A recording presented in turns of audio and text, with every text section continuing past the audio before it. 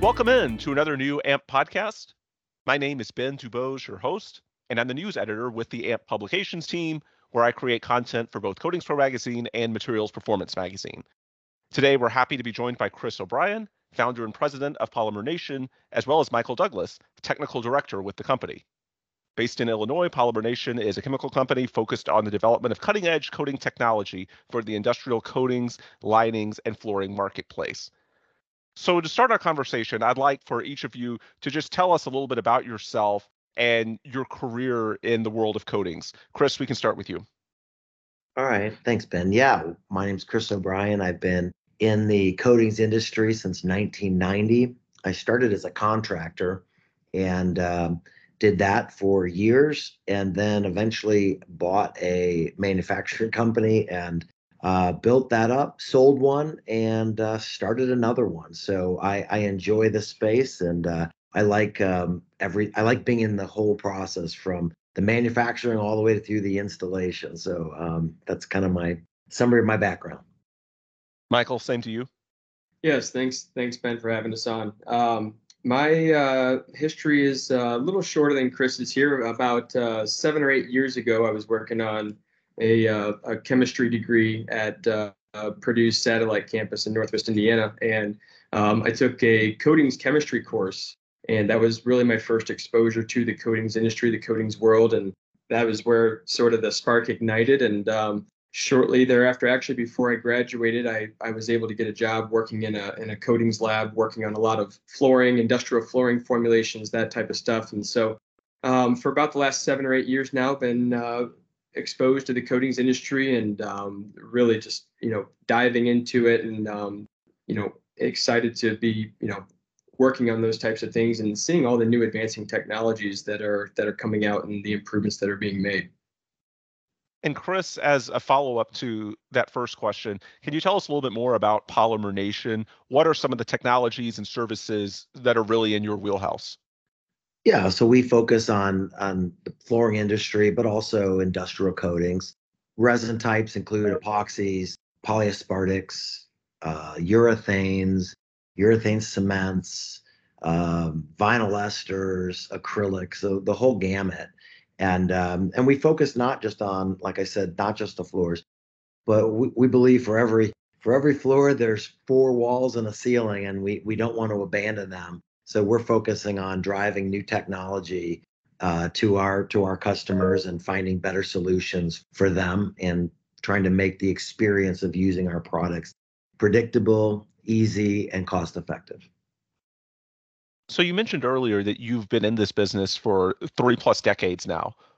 What are some of the changes you've seen over that time? And now that we're entering 2024, what are some of the things that you're concerned about or keeping a watchful eye on moving forward? Some of the main things that I'm concerned about is the lack of knowledge and skill that I see in the actual application side of the business. It's There's a lot of dumbing down happening.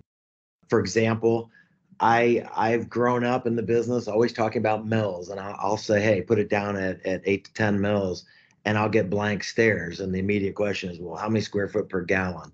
And so it just is, it's slightly annoying, because it's kind of like, well, in America, anyways, mils is our language, and if Okay. you don't know that, it gets a little frustrating. So that's a little pet peeve of mine, but we work around it. We understand, but it is a change. We don't see the kind of craftsmanship that we used to. I mean, there's a lot of uh, design decorative guys using metallic type systems and concrete overlays that are very artistic, but I don't see guys really desiring as much to know the technical behind the scenes reasons as to why these products work, what makes it go. And I'd love to see that. I like to be a part of educating people and exposing them to what is what and why is why. I know you talk to your clients on a regular basis. What are some of the pitfalls or concerns that you see when you're trying to navigate and move forward in your business? Just walk us through, I guess, some of the feedback you get from the field and what some of those common pain points, pitfalls, concerns, what have you. What are you hearing when you talk to a lot of your clients in that regard? I'll let Mike take this one. Okay. Yeah, and in terms of, price is always something being discussed and talked about. I'm thinking from the technical side in terms of our raw material procurement with any coatings company. We're a little bit at the mercy of the world market, and we saw that a couple of years ago, shortly after COVID, just the up and down nature of raw material pricing, and it was quite the roller coaster for everyone in the industry. Things seem to have stabilized. I think another potential pitfall is just sort of falling into the status quo of different coatings technologies. And, I think to avoid that is to always, be forward thinking, open minded to new developing, growing technologies. And we may discuss a few of them here in a little while, but rather than just falling in line and trying to avoid the whole make what everyone else has, which that's it's unavoidable to a certain extent. But yeah, staying out of that rut and always be forward thinking, looking for things that can be improved upon and introduced to the industry. And with that in mind, what are some of the technologies that you think could make a big jump in coatings, be it this year or the next few years? You talk about not wanting to fall into the status quo of the coating technologies. Just walk us through what some of those newer technologies are that could potentially resolve some of those concerns. Yeah, an interesting area is what I would call hybrid chemistries or hybrid resins, basically taking the unique beneficial features of two separate chemistries and combining them into one molecule is the best way to describe it. To take the best world of epoxy chemistry and silicone chemistry and make a hybrid silicone epoxy resin. There's some materials already out there that have some manufacturers that are making those types of things. And so now we can avoid the negative side of some of the things that we see in epoxy chemistry and combine them with the benefits of other chemistries. So there's some other along those lines of hybrid chemistries. There's a lot out there. Another area that I think is maybe not, I wouldn't necessarily call it a big jump, but it's just sort of on a gradual incline, improving little by little, is bio-based renewable resource materials. How can we incorporate that into our everyday paints and coatings that we're using while still being able to technically and mechanically compete with the petroleum-based chemistries that we've been using for decades now? So I know there's a lot of research, a lot of development going on, and it's exciting for me to always see new literature and to go to the different trade shows and hear all the new talks on all the developments with the bio-based world. And I know depending with what architect firm or what engineers or what designers you're working with, there's more and more bio-based materials being spec'd into various jobs across the coatings industry. So it's manufacturers and the R&D folks are definitely working on it, and so I think that continue making a gradual incline. Like I said, going back to the hybrid chemistries, silicone epoxy hybrids were just one of them. There's some other unique things being developed in acrylate-based chemistry coming out of Michael addition chemistry, that type of stuff, that are also very interesting. It's not epoxy based or anything like that, or some of the usuals that we're used to. So some new stuff that is slowly but surely coming onto the scene here. Yeah, and I want to add to that. I think we're going to continue to see UV cured materials grow in use and in popularity.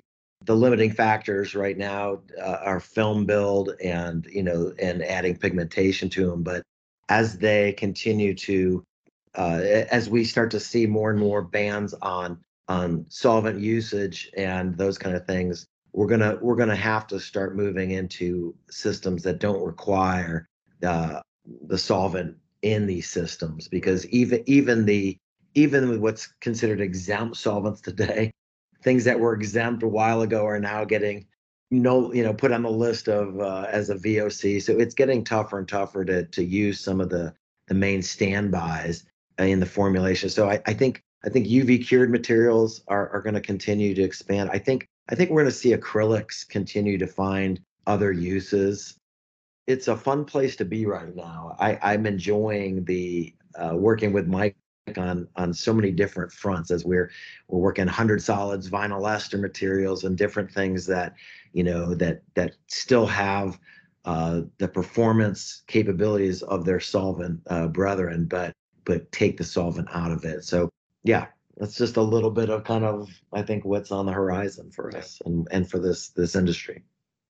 You touched on cost earlier. As a follow-up to that technical analysis, how do you make the case to some of your clients about the value add with these newer technologies? Because I'm sure at least some of them are a little more expensive, but because they're better technologies, you're going to get much more bang for your buck on the back end because there's better and slightly different properties in terms of the level of protection that coating system can give.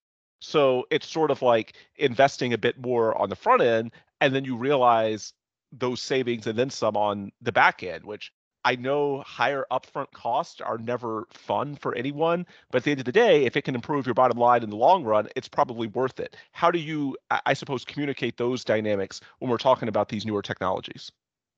Yeah, well, first, I think it's making sure that the technology really is everything you say it is, so that it performs. It's user friendly enough for the average installer to work with, and that the performance is everything you say.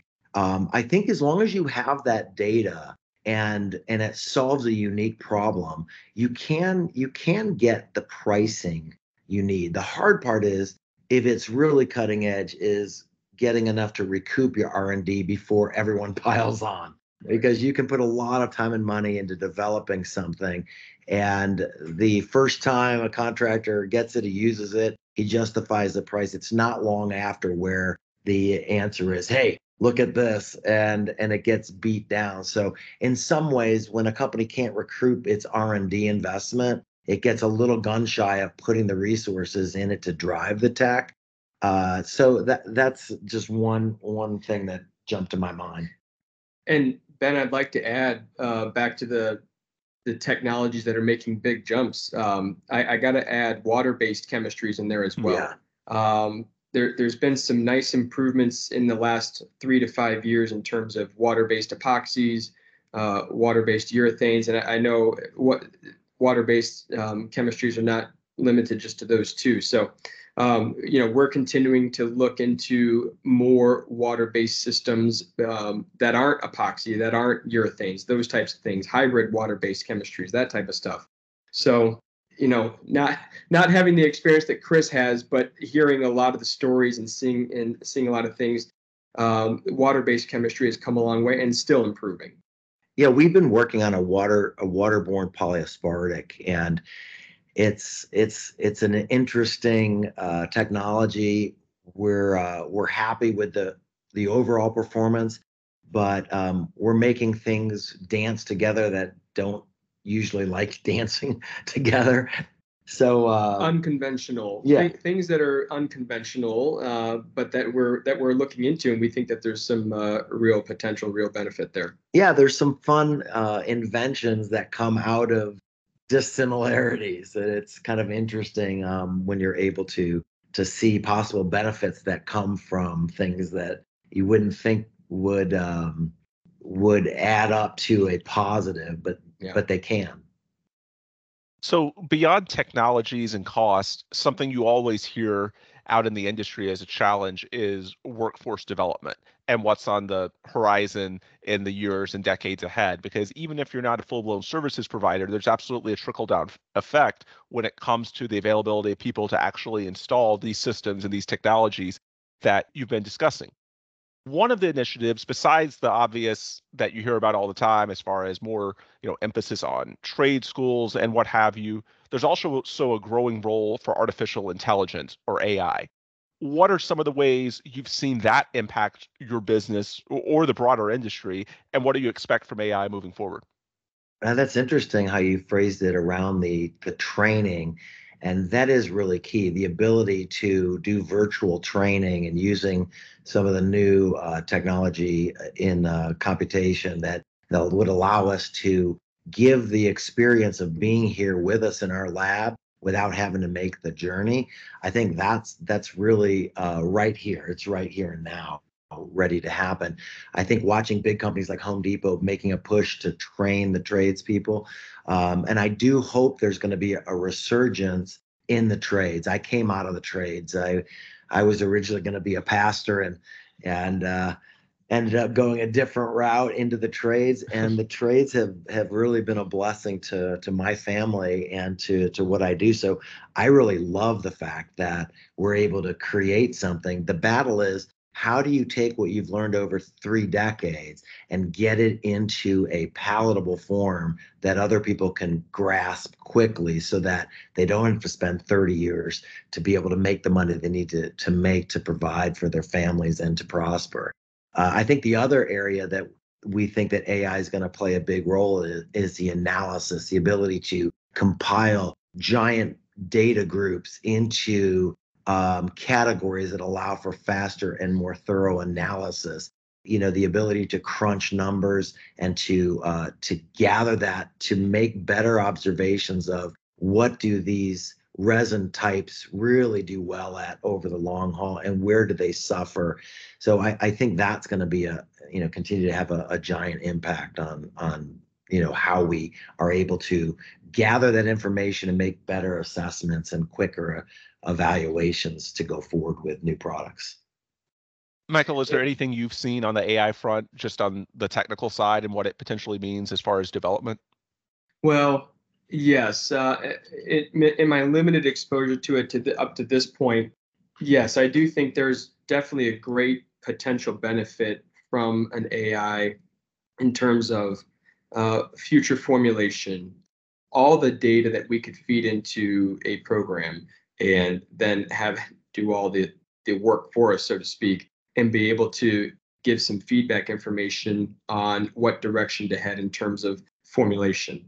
That I think is definitely a certain area of future benefit. As from my perspective at this point, as with all emerging technologies, I think, yes, as we learn it, as we understand how to use it better, it's definitely, we can then put it to work and, a lot what Chris was saying there, to our benefit, right down the road, and make it useful, make things more efficient for us. And even from a production standpoint, in these warehouses of all these manufacturers, right? How can AI make our production more efficient, useful, and all the feedback that it can potentially provide for us? It's still, speaking personally, it's still something I'm continuing to try to grasp and get my hands on and understand. Okay, how can this be used, for the good and to our benefit, and make things better? Yeah, I wanted to add something when we were talking about the workforce. Is efficiency is so critical, and automation, as it's harder and harder to find people that want to do fairly mundane tasks. The ability to automate and to do it in a way that doesn't break the bank. Because right now we're not a General Motors or a Ford. We can't afford the robots that they can. But the ability to understand how to best utilize what I call platform resin. So the ability to make large quantities of a platform resin, send it down the stream, and have the different things added to it that make it perform in a unique way. I think those kind of abilities to streamline that with computer controls would be so beneficial to the cost savings. Because in our business, to be honest with you, the costs of our products are artificially low because of how manufacturers have traditionally gone to market in the floor space. It has evolved as a direct to contractor type of business. And so for many businesses, a distribution model, the only way you make that model flow is you have to sell at such a competitive number. But the distribution model has its upside also. But what's happened is that many of the contractors already know what the pricing is, but they're really paying wholesale pricing. And so that interesting struggle is going to continue. And companies that go through a distribution model are going to have to find other cost savings in order to support the middleman, which is these distributors. And it's not a coincidence, Polymer Nation does go through a distribution model. We don't sell direct to contractors. We believe in having somebody in the location that is there to service these people. The battle is obviously the slice of the pie that everybody can get from that. So hopefully we can continue to find efficiencies that allow us to deliver it to the point of sale and allow them enough margin to justify their existence and to take care of their family. Makes sense. All right, as we wind down, one last question on my agenda, and this is more idealistic, but when we talk the next 5 years, 10 years, 20 years, what's a dream coating that you guys would love to develop and present to the world? If we're taking away many of the logistics, I suppose, hurdles at the moment, just speaking idealistically, what's something that you would love to develop and eventually present to the world? Yeah, so I'll go first. This is Chris. Mike will go second, but I have a few. But the one that's been something I've been working on for a while is using thermochromatic pigments to create coatings that can modulate in color to absorb and reflect heat. And it has a lot of challenges, but it would have such a giant impact on our Earth, the ability to absorb heat when needed and reflect it when not. Just the cost savings from a roof coating that would do that would be astronomical. And so that's been something on my wish list. It's the problem is UV tends to destroy the characteristics of the thermochromatic pigment. So it's not there yet, but hopefully one day we can do that. And there's a lot of really radical things like that people are working on. Nanodots that can basically carry signals through coatings, reprogram how things function within the coating. It really is pie in the sky. Mike and I were just talking about using non-convertible coatings as a way to have a far better recyclable material, because if you watch some of the YouTube channels, a lot of this recycling effort that all of us do in our blue containers every week ends up in the same landfill as the garbage can. And what if we really had products that could be brought back and reused right off the bat, reformed into something totally different? It could be really an amazing technology. Did I steal yours? No. Did you talk about the nanodots? I just mentioned it briefly, yeah. but Chris, probably more original to him, but the idea of being able to embed nanotechnology into a coating, and it's already out there. I've already seen some presentations and heard some talks about it, that you can tracing technology into the coating, that type of stuff, and it would help it. This plays into all different, inspections, that type of stuff. So, that's happening now. Hey, got a shout out to Craig McNair at Flommer Brothers. I know Craig's done some work, and it is really fascinating. It's just it's being used, but it still has huge potential. It's just a lot of work has to go into it still. And when we talk about dream coatings, I mean, man, this is probably a little more grounded, down to earth here, practically speaking, because I deal with it, every day in the lab, so to speak. But epoxy chemistry, the standard bisphenol A epoxy that is used most in a lot of epoxy 2-component epoxy formulations. If we could develop epoxy chemistry that was UV stable, that was, again, and when we talk about dream coatings, part of my dream for dream coatings is to be able to get some of these high-priced, high-value resins, a little more affordable, that we could incorporate into a lot of just our flooring industrial settings. Speaking a little selfishly there, but I mean, we obviously have to account for all the elements that these coatings are going to be exposed to: moisture, light, sunlight, that type of stuff. So, I don't know that I personally have a specific dream coating, but it's exciting to see the progress that is being made little by little. Yeah, I will say that. Yeah, it's a fun time to be alive in the lab. Yeah, absolutely. Excellent insight there from Chris O'Brien, founder and president of Polymer Nation, and Michael Douglas, technical director. Guys, any last words for our audience and also, for anyone who wants to learn more about you or your company, or perhaps if they want to get in touch with you, what's the best way they can reach out or learn more about what you all are doing over at Polymer Nation? Yeah, you can reach out to me at cjobrien@polymernation.com, and love to hear from the listeners and interact. What I love most about the business is there's always something to learn from other people, and that's something I value greatly. Yeah, and Ben, Michael?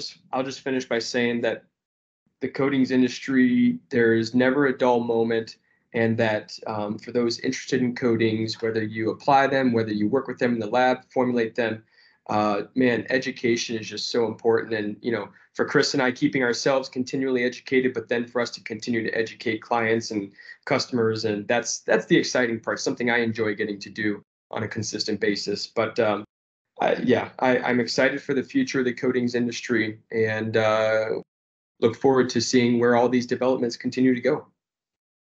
All right, that will do it for today. For Chris O'Brien and Michael Douglas, I'm Ben Dubose, news editor with the AMP Publications team. If you want more resources from our end, you can check out our websites at amp.org, ampp.org for the association, coatingspromag.com for Coatings Pro Magazine, and materialsperformance.com for Materials Performance Magazine. With those plugs complete, we will close up shop right here. Thanks as always for listening, and please come back soon for another new episode.